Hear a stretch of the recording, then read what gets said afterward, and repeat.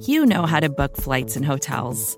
All you're missing is a tool to help you plan that unbelievable travel experience. That's why you need Viator. Book guided tours, excursions, and more in one place. There are over 300,000 travel experiences to choose from, so you can find something for everyone. And Viator offers free cancellation and 24/7 customer support for worry-free travel. Download the Viator app now and use code Viator10 for 10% off your first booking in the app. Find travel experiences for you. Do more with Viator.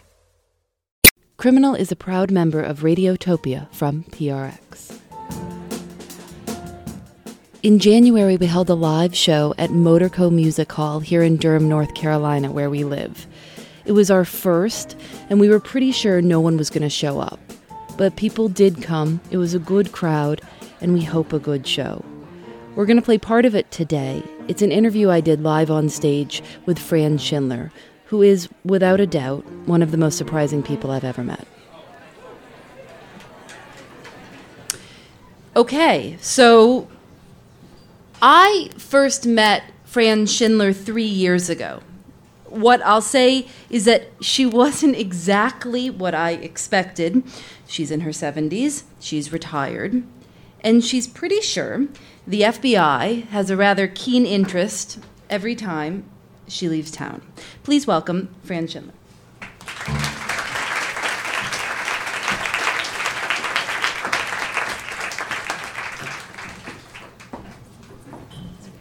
We aren't even scripted on this one, so we can mess up, we can do whatever we like. Okay, good. And we will. We will, right? So let's just start with a question everyone gets asked. What is your criminal record? I have none. And a parking ticket here and there, but that's it. And how often do you travel? Depending on the cases that I cover,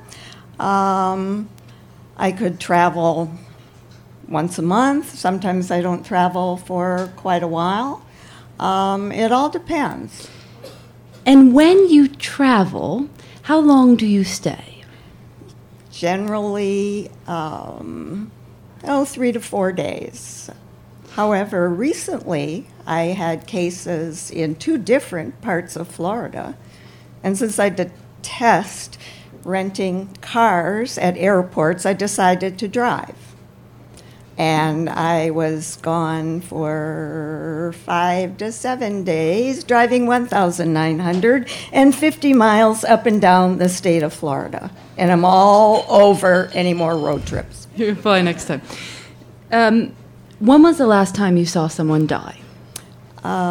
January the 2nd of this year. Can you describe what you do? I am known as an exit guide. I sit with people who have made a decision and made a choice to end their lives on their own terms. And how does that process work?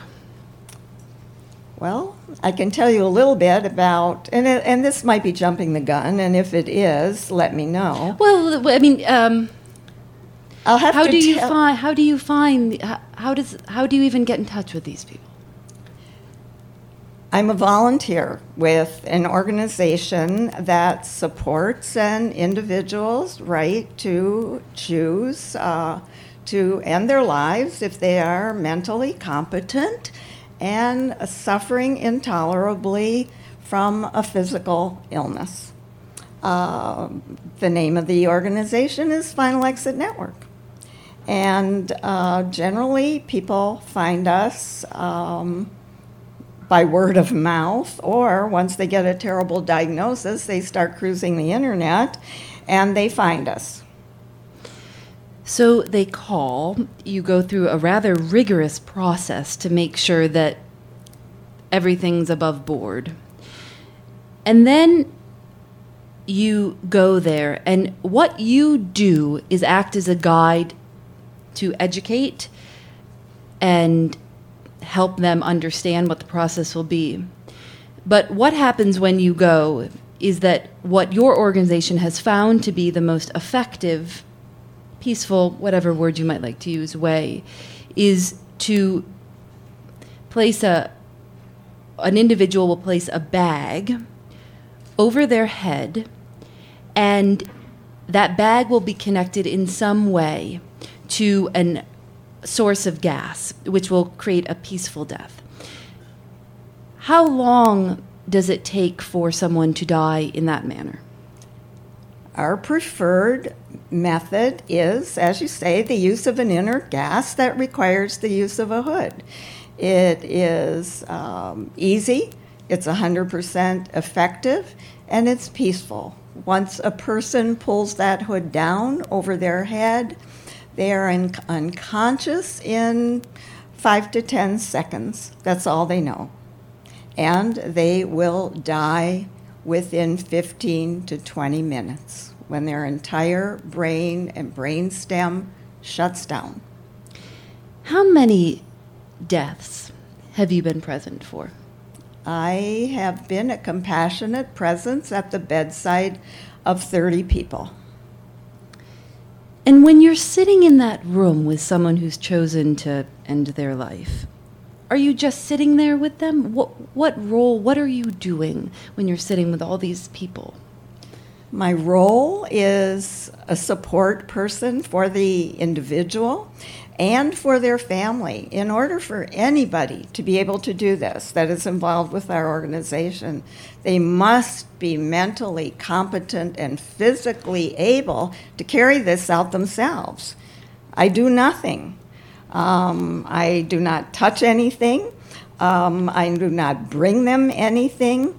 I sit with them because absolutely, I believe, nobody should ever have to die alone. We do not come into this world alone, and we should not have to leave it alone.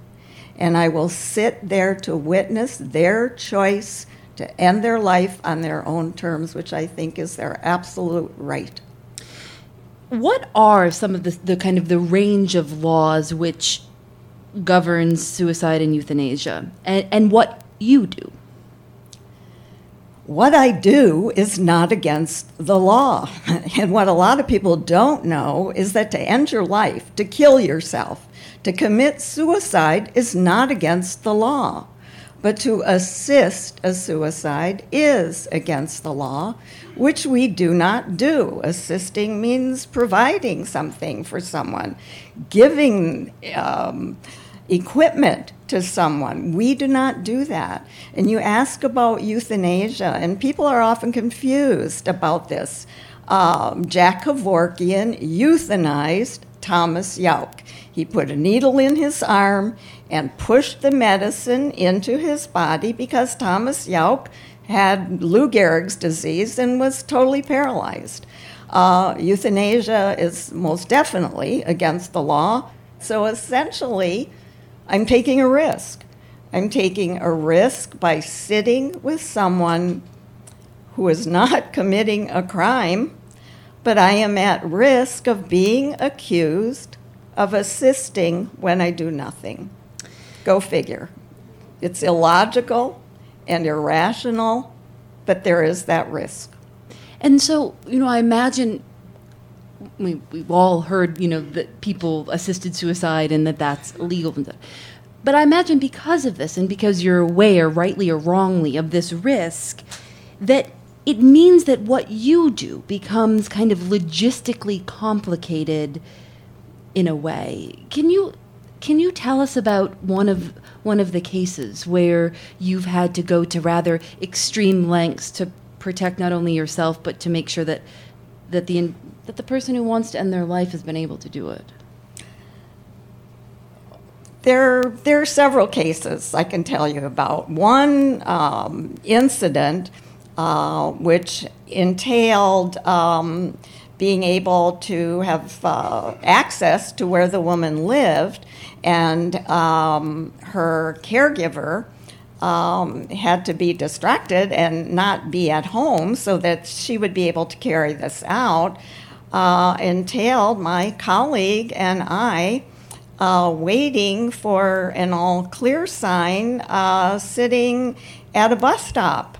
And the buses would pass and say, you want to get on? And we'd say, oh, no, we're waiting for the express bus. And one bus driver said, you know, you two are just so cute and precious sitting there. I had no idea that you were going yes, off. And we just looked at each other and rolled our eyes because it's almost surreal. We were on our way to sit with someone who was going to die, and we're just sitting at this bus stop waiting for the sign that we can come and get into the apartment. Because you need some time, because you need to make sure that the person has a chance to die, that someone doesn't walk in and rip the hood off or say, what is going on here? Absolutely. And you know, the biggest thing is that this is a family decision also. It makes it more difficult when people have no family, but generally the family is there. And I've walked into the most secure apartments and condominiums in New York City with a family member accompanying me. And wherever we go, really, we come as friends. And we spend enough time with people that we do become their friends, and they trust us. And we can walk in, nobody pays any attention to us. But you have to have a plan to get out, too, because you can't be there when the cops or the paramedics and you've got to be gone. There's always a discovery plan in place whenever anybody ends their life. We never do this without having a fully developed discovery plan so that they are found by someone. And if that someone is not right there at the minute, we leave, walk out the door, just as if we were visiting. Are you ever scared you're going to be caught? Actually, I'm not. If I were really scared, I don't think I'd be able to do this. I don't feel that I'm doing anything wrong. There's risk. You try to minimize the risk as much as you can, and part of that comes by involving the family. But you haven't been caught yourself, but you have colleagues. It could easily have been swapped for you that have been. That's very true. And I don't know if we've got the time. No, but this is a rather remarkable story. Please. Let's speed this up. In 2007, a very ill man in Georgia with a significant head and neck cancer made the decision to end his life. He had an estranged wife, maybe divorced. I don't know the whole situation there. However, the man ended his life. The estranged wife came to the apartment after the fact, found out that he had done this. She was not involved, and the reason I learned later that he never told her was because she had very strong religious convictions that he should not do it. It was totally against her religious beliefs, but not against his. In her grief and anger, she called the Georgia police. The Georgia Bureau of Investigation then mounted an inquest and investigation that went on from 2007 until 2009. When the FBI perpetrated a sting on our organization and my colleagues. They had a man apply for exit guide services, supposedly with a terminal pancreatic cancer, complete with falsified medical documents. The man was an FBI agent. Exit guides visited, he went through the whole process. The date was set for his exit. The guides came to the house. The man, just before he was ready to put on the hood and die, asked to leave the room for a minute, perhaps to go to the bathroom. I don't know what excuse he used, but he walked out of the room. As he did, FBI agents swarmed into the room, arrested the 2 guides. They had everything that went on videotape. They simultaneously, as they arrested those 2 guides, arrested other members of Final Exit Network all over the country. They arrested the medical director. They arrested my colleague in Maryland, who was also a coordinator. The treasurer, several other people on the board of the network. They went to their homes, and if they were not home, they broke down the door. They went in, took their computers, their papers, their documents, and my 4 colleagues were arrested and jailed and indicted and finally let out of jail on $60,000 bail.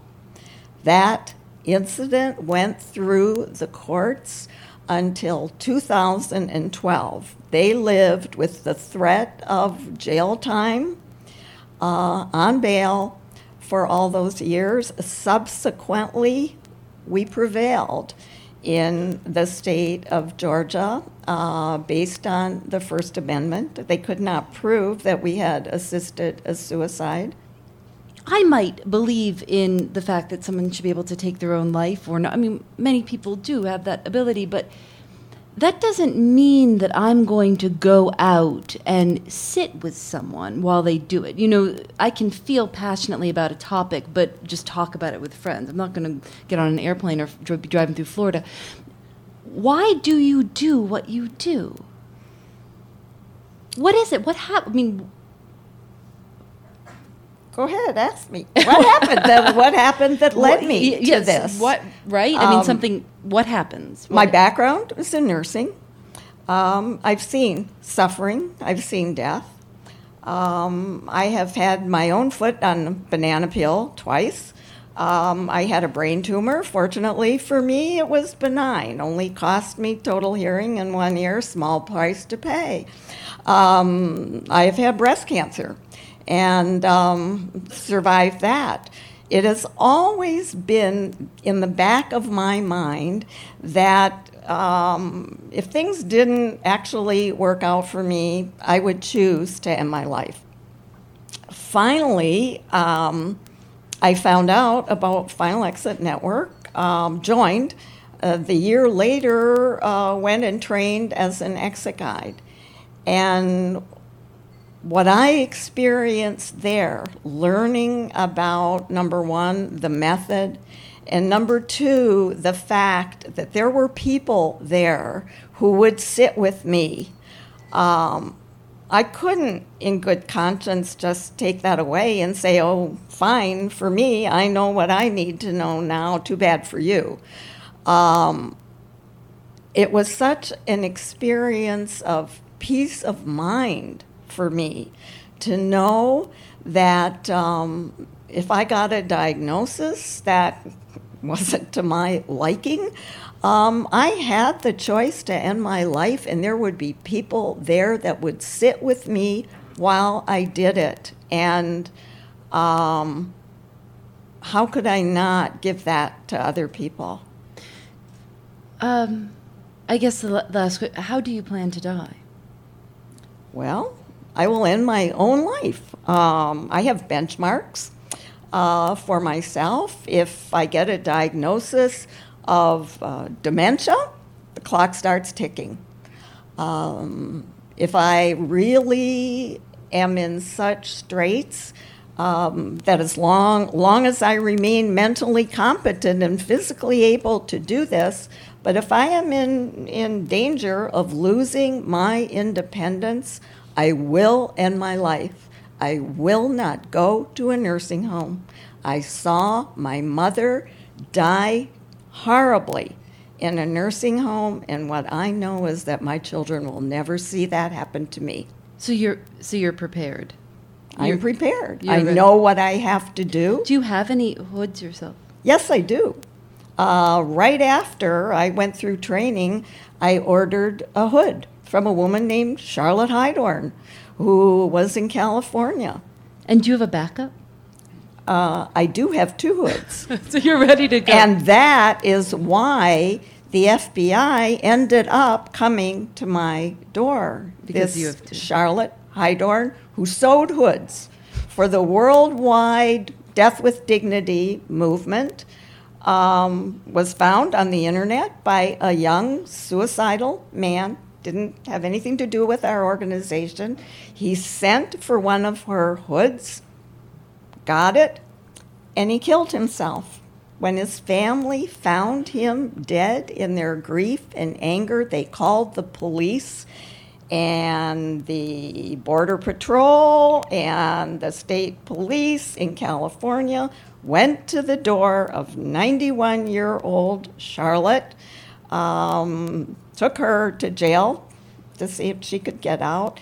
They spread that information all over, and consequently, they got my name from buying my second hood, so they were on their way to my house to see if I was suicidal. Fortunately, I watch enough crime shows that when a great big black SUV is parked in front of my townhouse, I'm not about to open the door.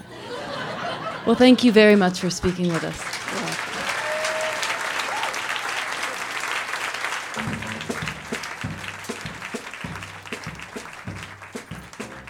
That was my interview with Fran Schindler from our live show back in January. A lot of people helped make that night happen. Motorco Music Hall, Ryan Shiver, Jeff Polish, who runs Durham's version of The Moth, it's called The Monty, to our band, Uncle Igor. You can find out more about them at uncleigor.com. Thanks as always to our artist, Julianne Alexander, who designed our set and merchandise. And by the way, you can buy hand-printed Criminal shirts and mugs at our website. This is criminal.com. Criminal is produced by Lauren Sporer, Eric Mennel, and me. We're a proud member of Radiotopia from PRX. If you haven't already, you should listen to the latest episode of Love and Radio. There was this bright window, and there were these 2 people in there, and they were naked, this young couple in their 20s. And I don't know, am I supposed to have maybe respected their privacy and just looked away? But it's impossible because that's the way the chairs face. They face the window. I couldn't not see them if I wanted to. But I guess I could have not gotten the binoculars. Check out Love and Radio and all the other Radiotopia shows on iTunes or at radiotopia.fm. Radiotopia from PRX is made possible with support from the Knight Foundation and MailChimp, who celebrate creativity, chaos, and teamwork. We'll be back in a few weeks with a new story. I'm Phoebe Judge. This is Criminal. Radiotopia. From PRX. More to-dos, less time, and an infinite number of tools to keep track of. Sometimes doing business has never felt harder, but you don't need a miracle to hit your goals. You can just use HubSpot, because their all-in-one customer platform can make growing your business infinitely easier.